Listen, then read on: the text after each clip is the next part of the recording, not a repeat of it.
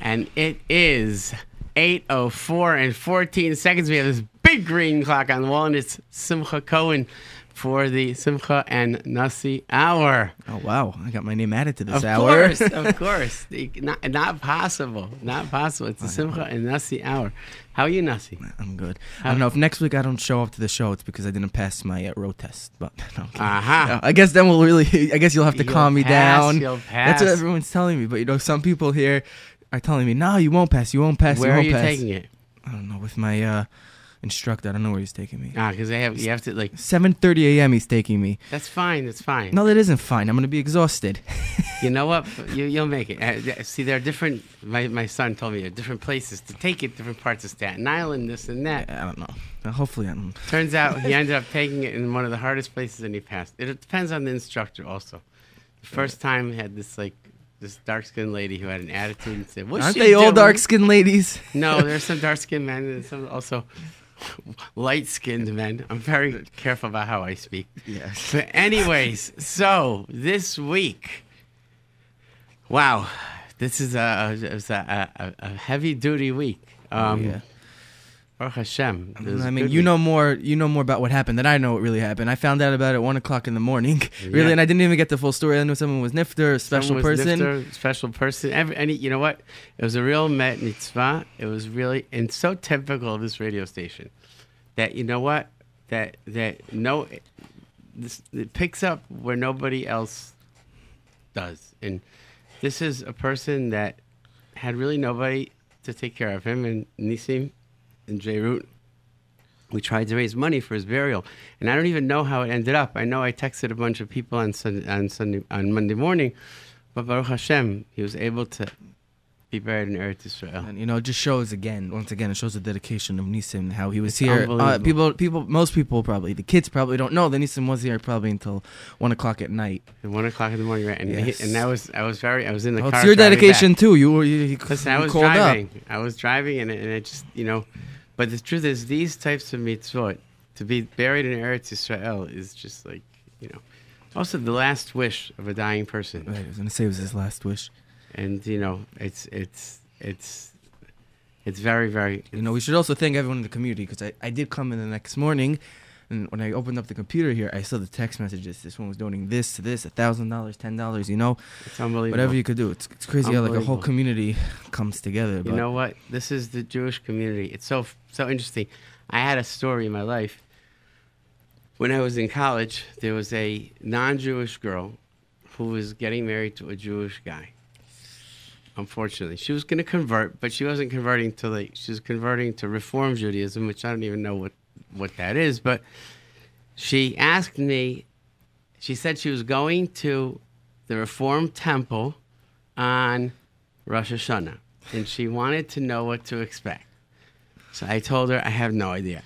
I don't know what to expect. I know that in the Reform Temple where I grew up, they had organ, piano and they had a choir, and then sometimes they had an ensemble band. And the page, not the page counter. What do you call it? The thing that tells you a page. But that's in the Orthodox schools. They flip it. But this was everything was electronic, and they had when I was a kid they come up with a rule that you don't have to wear a yarmulke in the shul, because they made the roof like a dome, so there was a collective yarmulke, whatever. I said, I really don't know what to tell you. But this is what she came back with. She came back after Rosh Hashanah. She said, I hope you're not offended, but I think you Jews are crazy. I said, okay, now let me think why I'm not offended. But she said, they had this thing called an appeal. I said, right. She said, they were collecting money? I said, yeah. She goes, they do that in your synagogue too? I said, sure. She goes, do you know how much money people were giving away? She goes, thousands and thousands of dollars. She goes, who is this JNF thing? I said, that's Jewish National Fund. That's Israel. She goes, some guy gives $25,000 to JNF. Another guy, $18,000. Now, she said, I was I lost count at $250,000. I said, you know what? I said, but that's the way it is. And I got such a good feeling, because I realized, you know what?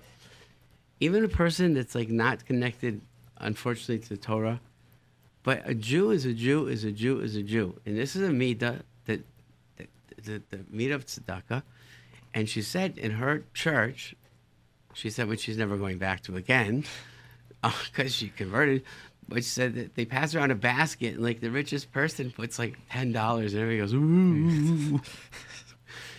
But then she came back after Yom Kippur, and she said, they did it again. She said, like, who's the IDF? I said, Israeli Defense Force. She was like, oh my God, like, what is this? But the fact is that, you know what? There's nobody like our nation. There's nobody like the Jewish people. And you open up the Yated and Hamodia, and you see how many chesed, tzedakah, this and that. It's like an unbelievable thing. And that's why I say we have like the best kids in the world. Jewish kids, yeshiva boys. I don't care. People like to say negative things about them. I can't stand when people say negative things about yeshiva boys. You know what? We have the cutest, most wonderful kids in our yeshiva. Maybe they're a little bit more wild. Well, because they're cooped up a little bit more. And maybe they're just a little, maybe, I don't think that they're worse behaved. I think that they're much better behaved. But it's because you put a kid in the classroom for all day, so they're going to be cooped up. But at the end of the day, they're beautiful people.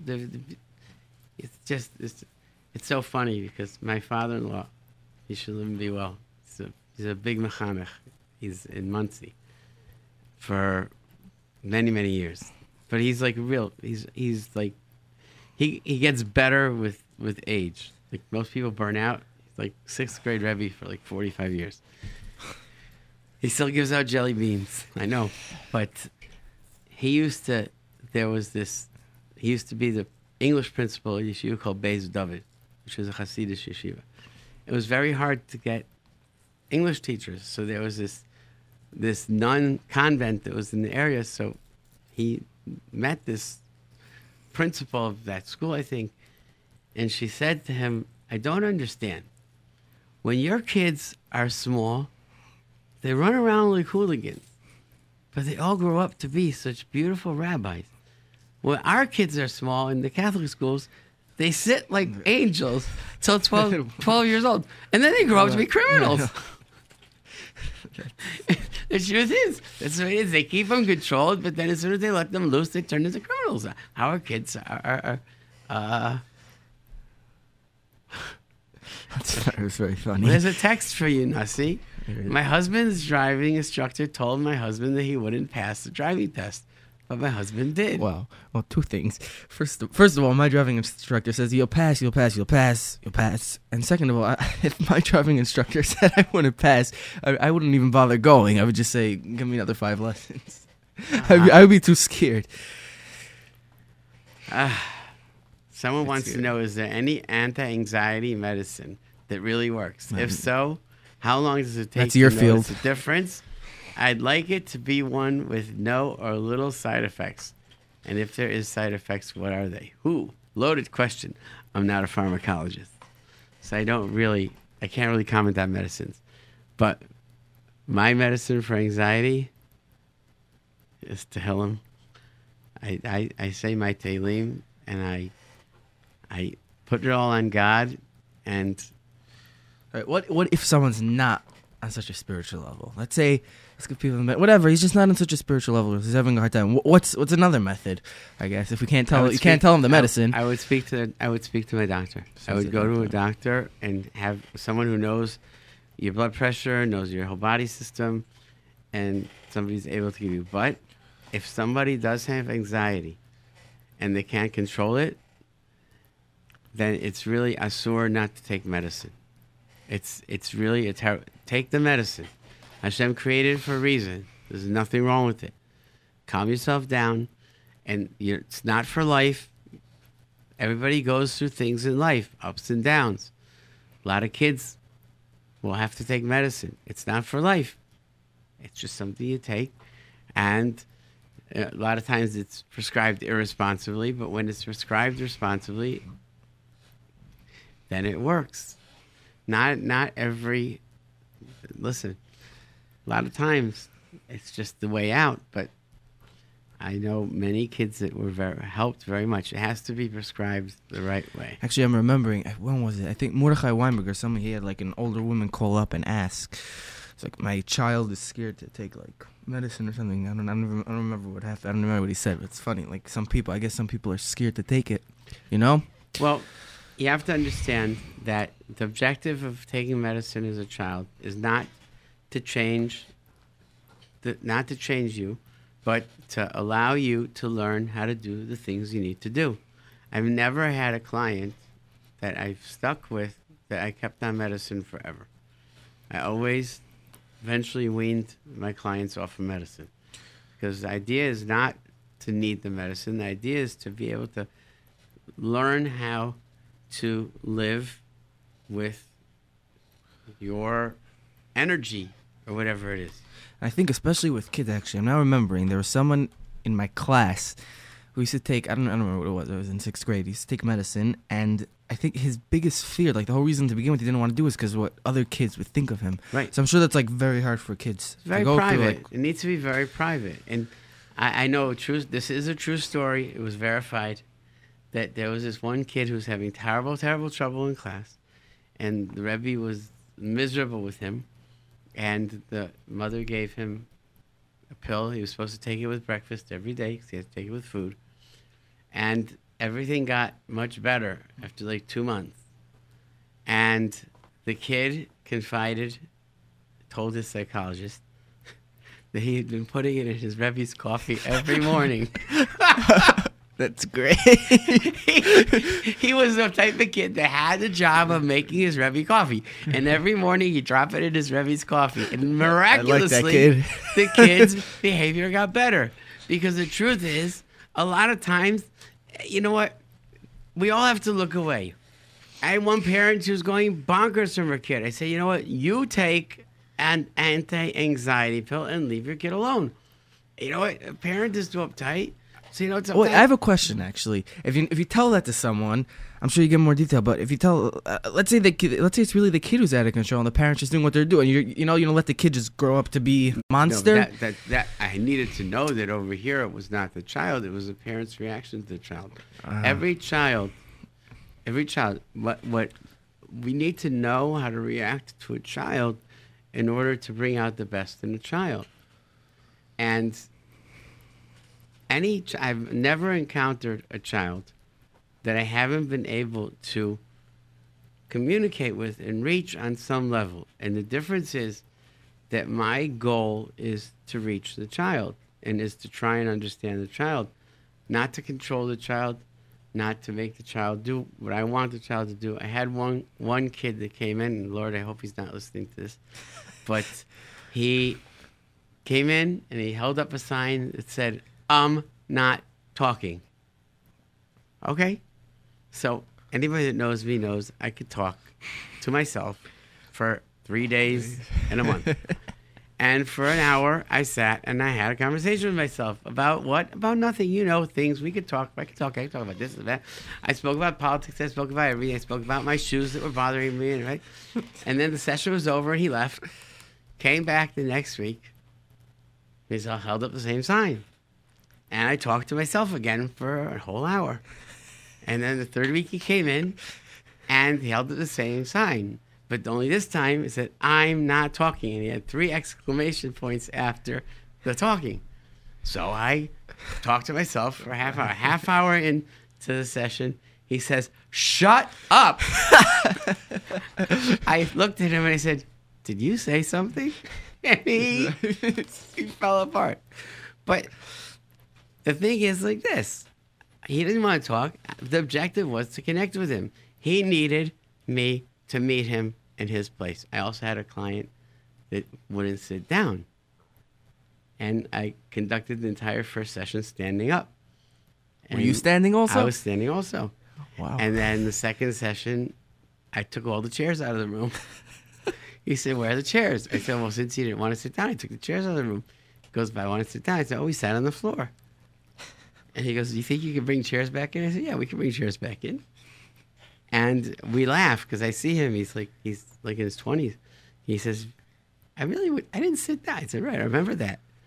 But the idea is not to react, but to just process and figure out.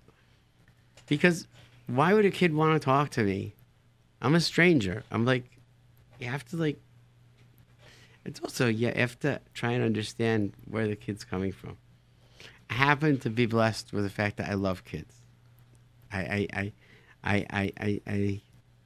just love kids. And so I'm lucky that my job is, I'm very lucky.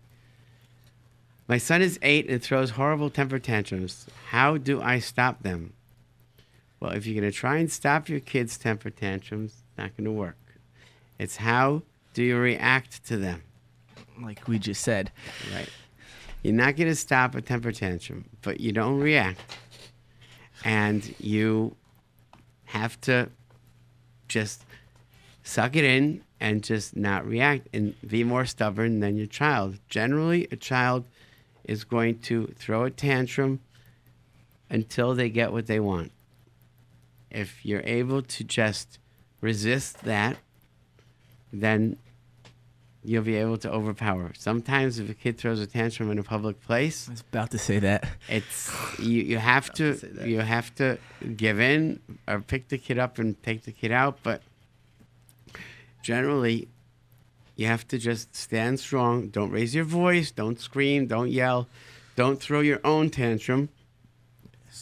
Generally what I like to do is a very good trick is I have practiced lines that I have in my head that I constantly repeat. So I'm not reacting. I'll say, I'm sorry, I can't give you what you want if you're acting like this. When you stop screaming, we could talk about it. The kid is, I'm sorry, I can't give you what you want when you're acting like this. If you stop screaming, we could talk about it. And if you say the same thing over and over again, then a lot of times you're able to keep focused. But if you're going to try and react to what the kid is saying and give in to the kid and try and listen to what the kid's saying, you're not going to get anywhere because they're saying whatever they need or want to say to get what they want. And that's really what it is. Okay, we have a text. My son is terrified to take fish oil for ADHD because of what his friends think. Any advice? Well, I thought he was going to say the taste. Well, fish oil, there are a few problems with fish oil. First of all, I find that Maxi Health has some good supplements that are very good. Fish oil, why do kids need to know he's taking it unless he smells like fish? Sometimes I know people that take garlic pills. Like I know a friend of mine said, "Oh, I started taking garlic." I said, "I could tell," because I didn't really want to stand next to him because like he smelled like he started taking. You have to like get garlic pills that don't make you burp up garlic, but you know, fish oil is it's like a little bit. It's a difficult one, and I can understand, but I don't know why his friends need to know unless you pack it in his lunchbox. I mean, kids do say things, and maybe he's an opener now. Well, that's why you have to be very discreet, and I know I try and be very discreet with any. Actually, kids. I take that back because I just reread the text. It says my son is terrified to take fish oil for ADHD because of what his friends think. So he probably will not say it to his friends. Right. He's probably just afraid that in case someone finds out. But I think that a lot of times one of the problems is kids who are impulsive, they just blurt out what they might without even realizing it. Say you mentioned their medicine because it's an impulsive type of thing. So I think that a lot of it has to do. First of all, there are a lot of teachers that sometimes are very insensitive and just will say something and mention it. It's a very sticky Why does subject. a teacher have to know? In my opinion, I don't think a teacher does have to know. And generally, I don't really like to discuss it with the teacher. A lot of times, the school doesn't have to know. If the school is going to throw a kid out, which I don't get at all, then a lot of times... They really do. They really. If a kid doesn't take medicine, they'll throw them out. They can't do that legally. And they can't do that. No school that deals with any kids that I deal with audacity to ever say such a thing, because I say very simply, are you trying to tell me that, like, please clarify. Are you telling me that? And then they'll never. Hang on. Right, they won't say it. I've bent the truth with one or two principals that they were under the impression that the kid was on medication when the kid really wasn't, and the principal would say, "Oh, that medication is really working fine." I'd say, like, whatever, whatever works. Play with their minds, I guess. Yeah. Principal. Sometimes. But I had one principal say to me, when is that kid going to ever learn how to control himself and not fidget? So I said to him, I knew that there was a kid in the school that had a broken ankle. I said, how's so-and-so doing? He goes, oh, he's still on crutches. I said, when is he going to start running like every other kid? He goes, what do you mean? He broke his ankle. So I said, he had surgery.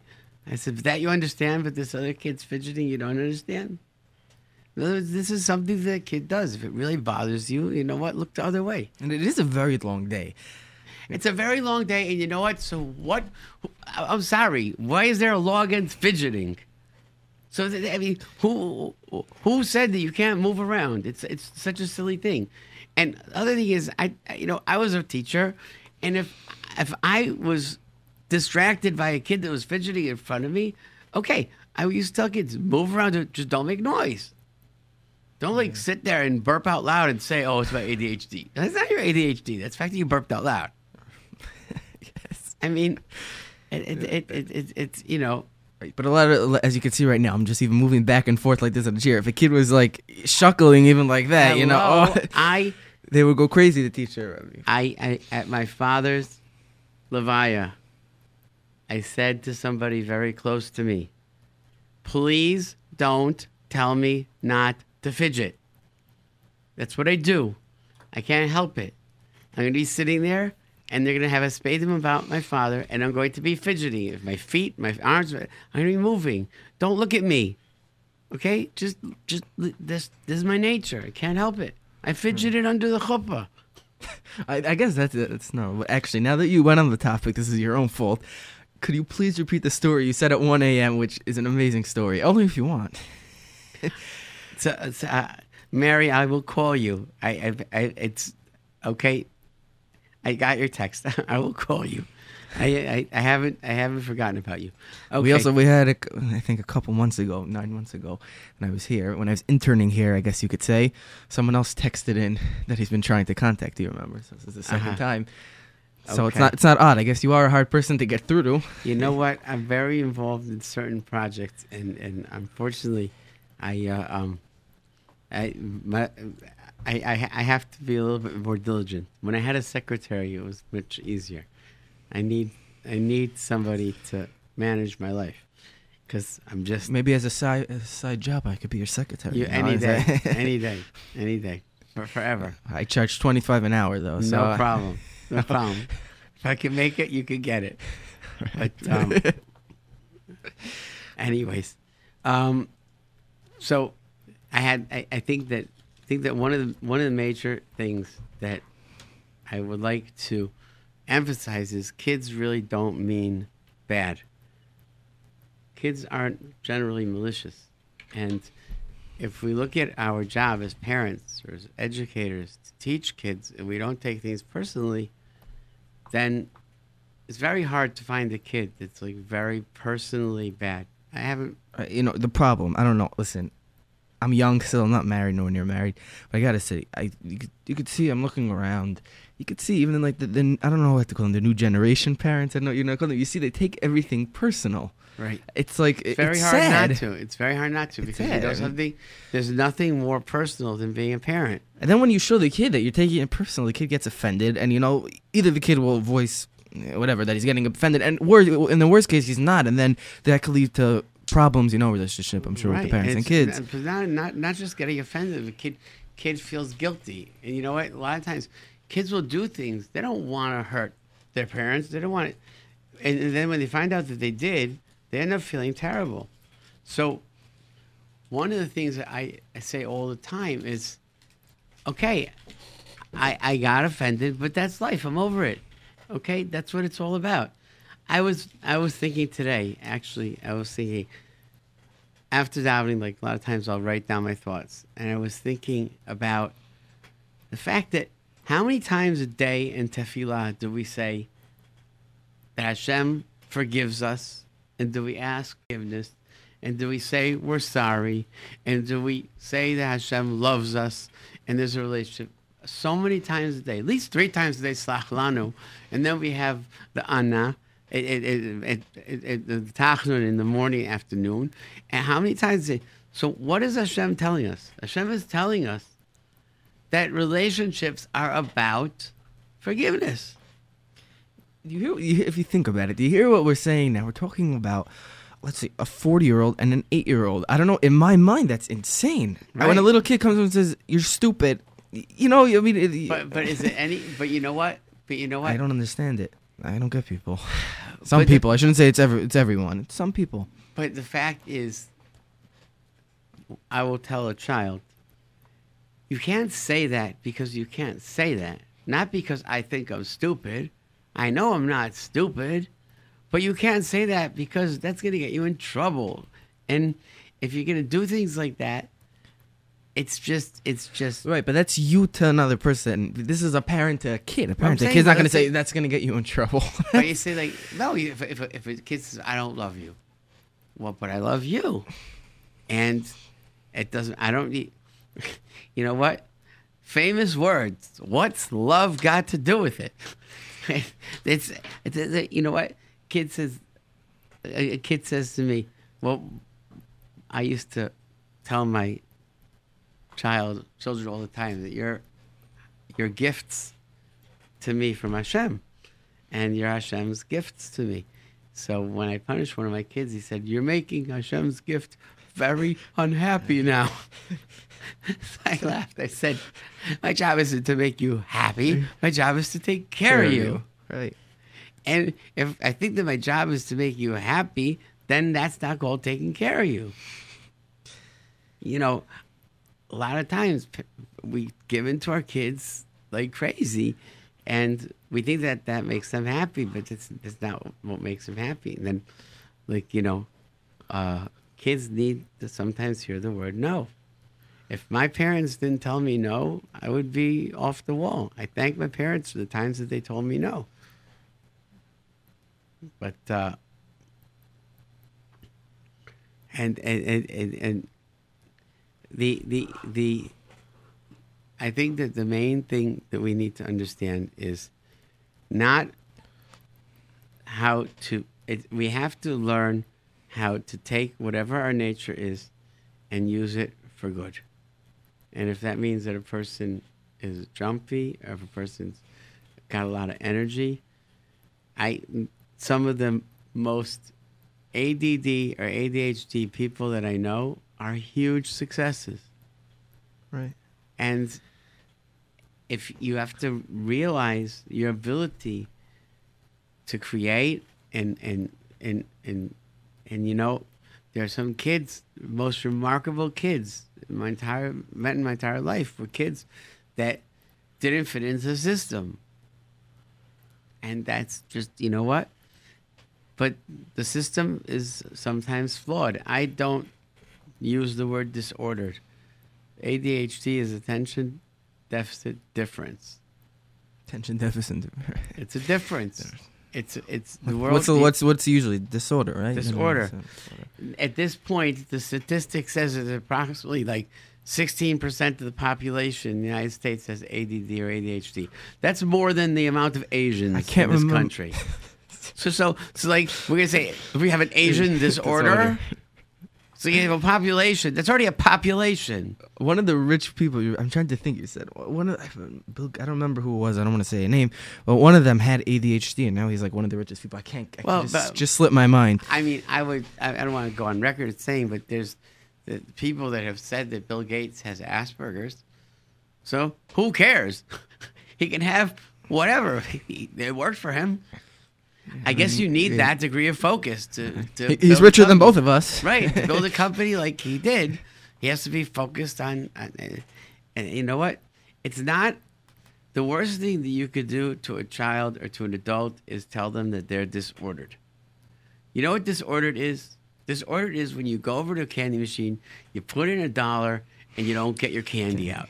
That's disordered. Disordered and disappointing. And disappointing. But it didn't do what it's supposed to do. Okay? If you have a machine where you put your money in and you press Reese's peanut butter cups and Kit Kat comes out, that's different.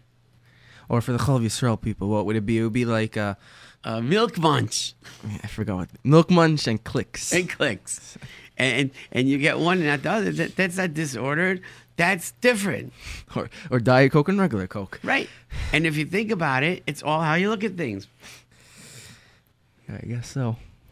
You know, if we take so many things for granted, you know, in certain cultures, parents sleep in the same bed with their children till like they're 12. Okay. And to me, it sounds like bizarre, everything I know about psychology.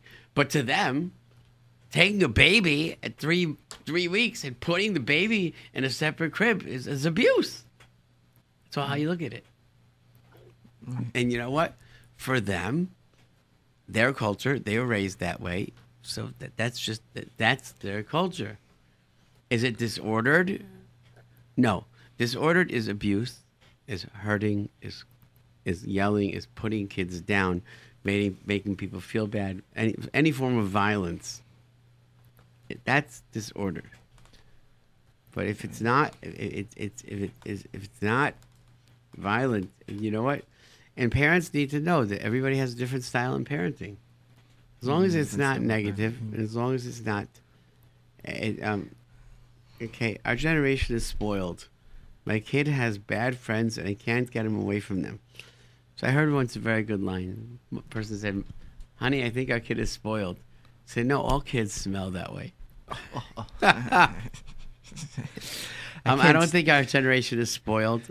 I think our generation is living with what is out there. I think our generation is more privileged than other generations. Would be the yes and no. I don't know. Is it privileged to have all the tests and all the trials and tribulations? Is it more privileged to grow up in a world where... Well, I guess if you pass all the tests, then it is privileged. But if you fail, then... You know what? In my days, the biggest fear I had was the alphabet killer, who was a guy that killed kids in Rochester, New York, 3 years in a row. And he killed girls, and I wasn't a girl, and it still creeped me out. But if you're on the Rochester subject, someone did text in over here. We need some stories, Dr. Cohen. If you go a little bit down, scroll a little bit. We need some stories. I'm always telling stories. But the thing is like this: if we think our kids are spoiled, then sounds like we're jealous of our kids. Then I think that. Wait, you're saying there really is a concept of a parent being jealous of a kid? Torah says not, but I can't understand why. First of all, there are kids that are spoiled. There are kids that are not. There's a whole bunch of people who just give their kids everything and feel that their kids have to have everything. But generally, if we get things and kids feel that they earn it and it's not for nothing, so then I don't know if that's called spoiling our kids. I think that, yes, there are some kids that are very, very overindulged, I like to call it. I don't like to call it spoiled, but overindulged. But I think that if my kid has, it's very hard. I think that the only way to get your kid away from friends that you feel are bad are to replace them with other friends. The more you tell your kid that their friends are bad, the more they're going to want to hang out with them because they're going to have to defend them because they're friends. I learned that from the Novominsker Rebbe. So here's a story that I could tell. All right, here there we go. was a young man who was dating a girl that he wanted to marry, and it wasn't a girl that his parents wanted, and it wasn't a good shidduch for him. And parents wanted to know how to break it up. So I spoke to the Novominsker Rebbe about it, and the Novominsker Rebbe said to me what I knew, but I was very happy. He said, don't say anything negative about the girl. Don't point out anything negative. Don't tell the boy why the girl is not good, because he'll defend her. Just tell the boy that this is our decision. We don't want it, and even though she's a very good girl, we don't think it's for you, and that's that. And they said, girl's not. She's a very good girl. Everything you say about her is right, but she's not for you. And then Novinsky asked me, how, I couldn't believe it. He said, how in love is he with the girl? I said, what do you mean? What kind of question is that? He said, will he kill himself if he breaks up with her? I said, no, not at all. He goes, fine, okay. But the Novinsky Rebbe was concerned about that. Wow, to hear that, I would be blown away. But that's a Gadol Hador. That's a Gadol Hador. I've never met a person who had his finger on the pulse of Klal Yisrael like the Novinsky. He's still alive, right? Of course, Yeah, he's alive and well. I should give him long years. Man, He's so attuned and cognizant, and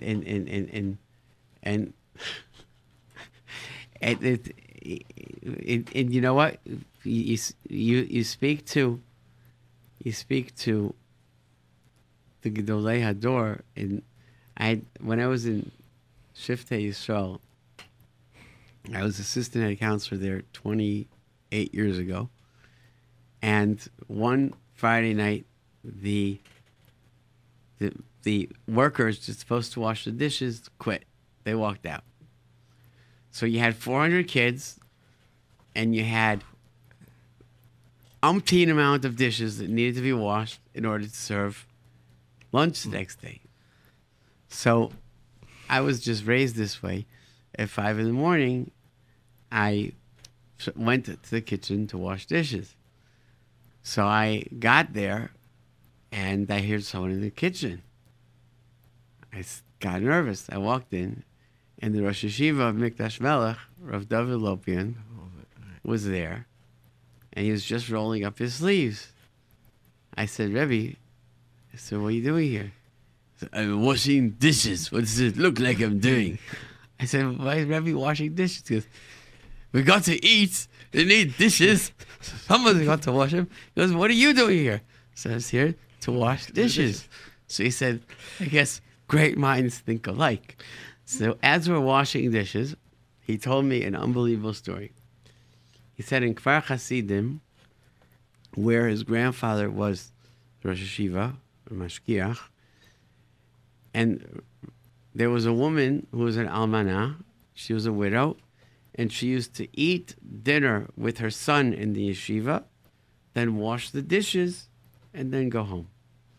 One Friday night, her son was sick, so she ate at home, and her plan was to come the next morning early before lunch and wash the dishes in the morning. So she came back in the morning, and all the dishes were done. And she didn't know who did them. And she found out that who did the dishes, Reb Ella Lopian himself, stayed Friday night, and he did the dishes. That was our Lopian's father. Grandfather. Grandfather. Okay, I don't know. And so she said to him, I don't understand. The Rosh Yeshiva is such a big tzaddik. How could he wash dishes? So Reb Ella Lopian said, if I have any chashivut at all, it's because I'm able to wash dishes. If there's anything about me that deserves credit, it's that I'm humble enough to wash dishes. I know my place, I know what I have to do. So if David told me that story, and then I felt good after that washing dishes. But the idea is that could have said, they need dishes, they need clean dishes, I make the kids do it, this and that. No. It's a zechut.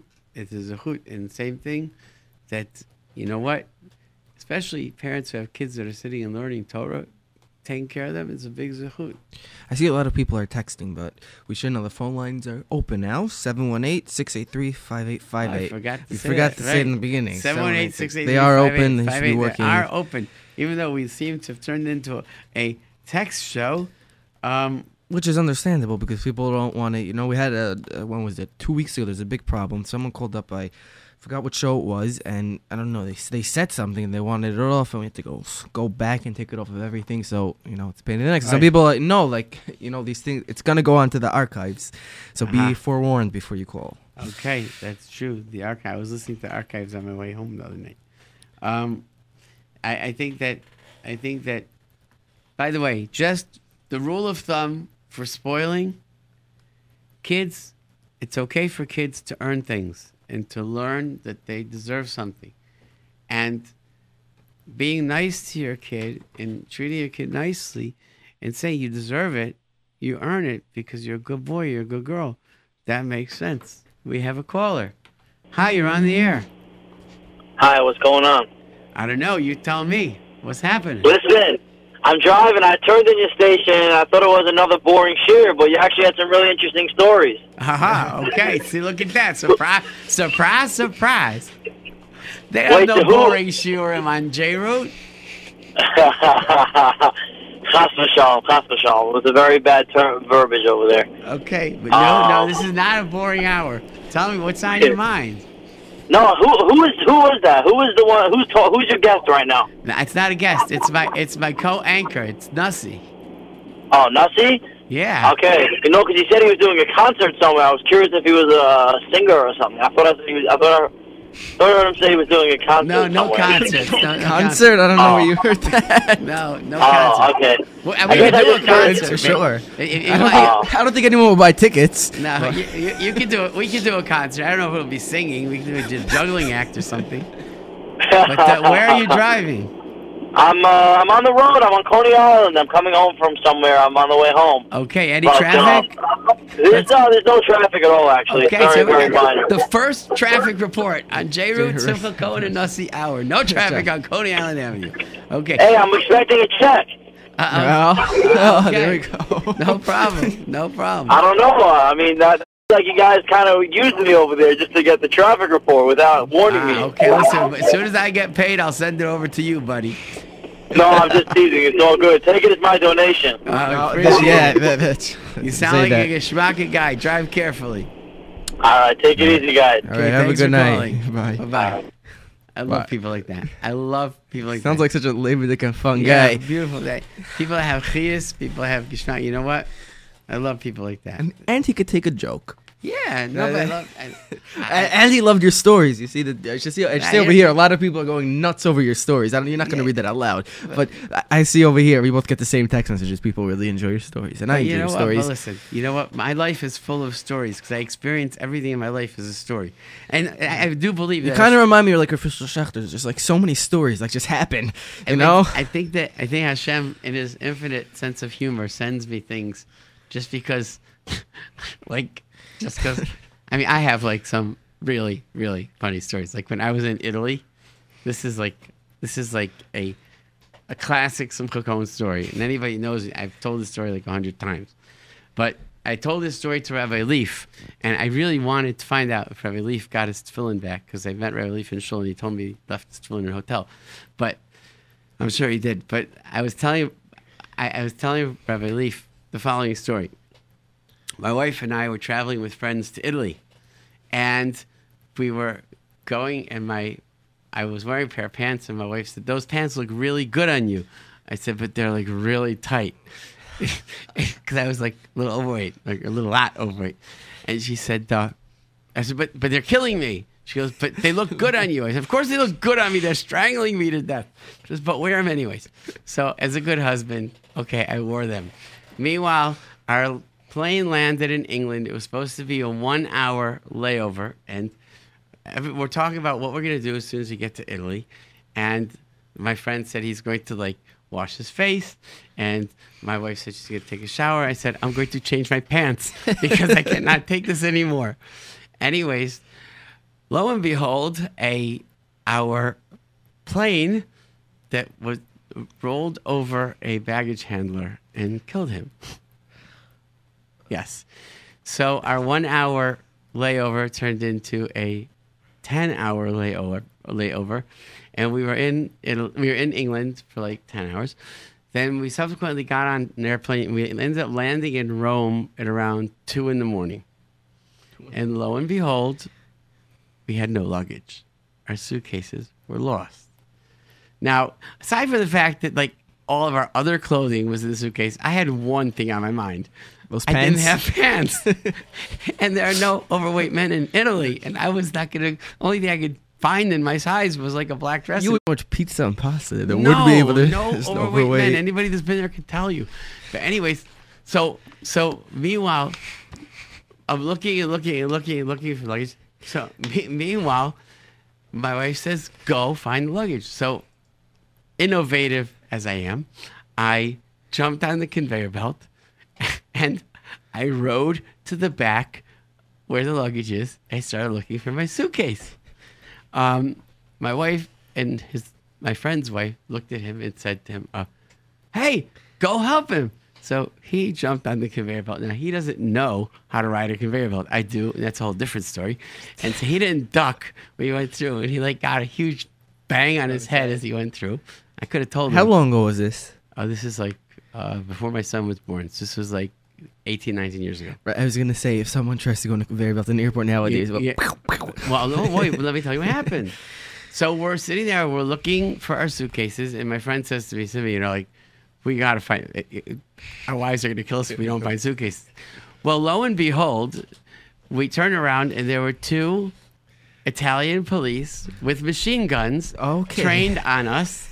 And they said, what are you doing here? I said, we're looking for our suitcases. I said, it's an international airport. This is luggage. You can't just come back. They're terrorists. You can't come back here. Meanwhile, they marched us out with our hands in the air. They took our passports. They're going to arrest us. Well, did your wife see all this? Yes. And actually, needless to say, my wife's reaction and my friend's wife's reaction when they saw us was so intense and so, well, what can I tell you? It was so dramatic that the cops looked at each other and said, we're going to let them go. I think that they probably want to go to jail with us. But I told this to Rabbi Leaf because what happened was I got back to my hotel and I called up Heathrow Airport and I tried to find my luggage. I said, I lost my luggage. I said, well, oh, sorry, nothing we could do about that. So I got a hold of a guy. His name is Derek. I don't know Derek. And I said, Derek, how are you? He goes, oh, pretty good. I said, what's going on? How's the weather over there? Well, pretty good. I said, Derek, today's your lucky day. What do you mean? So you're going to help me, Derek. See, you're going to do something so big. You're going to help me. And this is really going to be an unbelievable thing. So I'm stuck here in Italy, and I have pants that are too tight, and I need to change. And you're going to find me my suitcases. He goes, I am I? Says, you are. I got the guy so hyped up. He was like my best friend. I said, Derek, yes. And I called, and I like that accent you get. So much. He got so hyped up that around, it was like 11 o'clock at night, I get a phone call on my cell phone. Hello, Mr. Cohen. I've got your bags. I said, Derek, you did it. He goes, oh, I'm so happy. I looked all day. I found it. So, meanwhile, I got this guy interested. So I told Rabbi Leaf, just get somebody interested. So he got on the phone. He said, this lady, Jackie. And he says, Jackie is his Derek. Jackie is his Derek. He gets somebody interested. And that's what it's all about. I made Derek feel important. You know what? I bless Derek all the time because of Derek. You still I keep up with Derek. And I was able to walk again. But and the truth is though that it's like that with that. If you make people feel important, then you can generally get people who want to do things for you. It's about making it's about making people feel important. That's really what especially with kids also. If you make kids feel important, then kids are important. Kids are more important than adults a lot of times.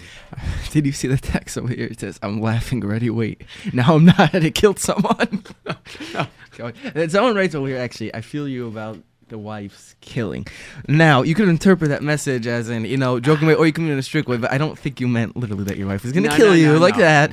I don't think that, not really. But But the truth is, you have to understand the amount of tension that we were all under in Italy. It was like, I'm sure your stomach was also under a lot of tension. oh, forget it. It was like. I mean, it was. But we. I'll tell you what happened though. That when we traveled, we saw one thing. We saw the Ein Ke'uma Zu. That Jews all over the world are the most beautiful people that you could ever imagine. My wife and I were in Paris. Paris. Yeah, which is really so. Someone told me, you go to Paris, don't wear a yarmulke because they're very anti-Semitic. And that was like 20 years ago. But I said, you know what? I'm Sephardic. My ancestry did not go through the Holocaust. I said, if I'm going to Europe, I should take off my yarmulke and wear a cap, hide my Judaism. You know what? Let me suffer a little anti-Semitism and you know, go with the cause. It was a big deal. So it was, we're standing there at the airport, an hour and 20 minutes. We couldn't get a cab. Nobody stopped for us. And you're talking about empty cabs, and you think these low life like vermin would want money, but the French anyway said, "Oh, so they're sitting there. Nobody stopped us. All of a sudden, a cab pulls up, like speeds up, screeches to a halt in front of us. This guy jumps out and says, "Shalom, ani Yehudi." Wow. The only 3 words he knew. Shalom ani Yehudi. And we looked at his cab. It was not a large cab. We had a lot of suitcases, and we were 4 people. And you know what? We stuffed everything in that cab. And this guy put on tefillin for the first time in his life because he took us for a ride. Wow. And he saw me, like he saw my tefillin. He said, "Can I put it on?" And he became our driver. And every morning he came and he picked us up and he put on tefillin. And you know what? That's why I wore a yarmulke. That's why. And imagine if you wouldn't. It's so funny. I was telling the other day. I always praise Nisim. We have to praise everyone here. You come in at the week. I was telling Nisim. Imagine they collected. Obviously they didn't collect all of it, but they collected a lot of money for this man. I'm like, Nisim, imagine if you didn't get on the radio. What a schus he has, like I was saying, you just said he put on tefillin. I'm saying, look how much money he's got. Unbelievable. And you know what? It's the whole schus of Hamechim Mitzadei Gaver. Hashem, every step we take. I ended up connecting to Nisim by accident because I met an old friend of mine who told me, he says, you know what? I know this radio station and it would be so great for you. And I pushed it off and pushed it off. Meanwhile, Nisim is very laid back. Yeah, Very whatever. Finally, I said, I'm just going to come in. I came in and I met him. First of all, I shook his hand and we didn't let go of each other for like 15 minutes because the connection was so strong. And then it was the first time actually I walked in here, whatever. When I came here to work here, I walked in. Nisim interviewed me, and I'm sitting here looking. I'm like, wow, this is Nisim. You're look at him, you're shocked, but he's such an amazing man. And I listened to Nisim's show, before I came here, and I was always very inspired from him, and always looked up at him. I still look up at him now, but it's yeah, Nisim's amazing. He's gonna kill us for this, but he's amazing. He is amazing. But you know what? I think that what we don't realize is that the world's perception of greatness is big and strong and it's that. Hashem doesn't perceive things that way. Okay? The strength of a person is not their ability to lift something or their ability to the Gedolei Hador are the hugest giants could be the frailest people. Right.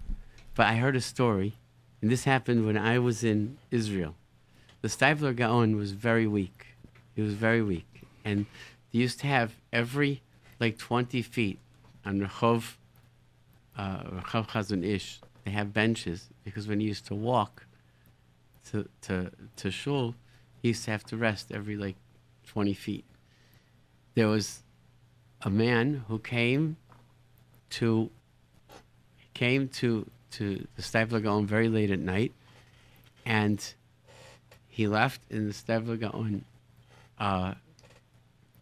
I don't know how he found out the guy was sleeping in shul. The guy was sleeping in the shul, and the Steibler Gaon said, said to this Gava, you let him go and sleep in the shul? You have to call him back and give him a place to sleep. Say, in firsthand, the time everybody heard it firsthand, Steibler Gaon got up and walked to the shul, didn't rest once. He just walked the entire way to get the guy. And, Wow. and to bring him. It's amazing. 'Cause I want to ask you. Someone sent in here. It looks like you missed it. What age is the right age to stop spoiling? I think that every age is the right age to stop spoiling. I think spoiling is about giving kids things that they don't deserve, and giving kids things that they don't need. And you want to give kids things because they deserve it and because they earn it, and not because everybody else has it. And if it's just something that's not needed, then even from the earliest age, we don't overfeed our kids when they're babies, and we have to teach kids moderation from the earliest age. 100% agree with you. Actually, whoa, it's 9:00, but we did start late, so if you want to pull it out 2 minutes, Okay. you're more than welcome. Okay. Anyways, but I think that what we need. I was talking to somebody before. I think that if someone would ask me what the most important thing that we could teach our children, what the most important thing we need is, we need appreciation. We need to teach kids, and as adults, we have to appreciate everything we have. You know, you go to a place like Camp Simcha, you go to places, you see people that don't have things. And if we have whatever we have, if we can just appreciate what Hashem gives us, then we're so, so lucky. We're so lucky. It's just, and it's when we don't appreciate it, that's when we lose it. That's when we lose it. 100%. All right. All right. Time's up. Time's up. Till next week. This is Simcha and Nasi, and this is a good chemistry over here. We got to see what we'll do, but during the year, I don't know if I'll be here as much. I think we'll people work it out. miss him a little bit, but yeah, No, I think we'll work it out. Nisim can come join us. All right. Okay, fine. Okay. Have a good night. Have a good night.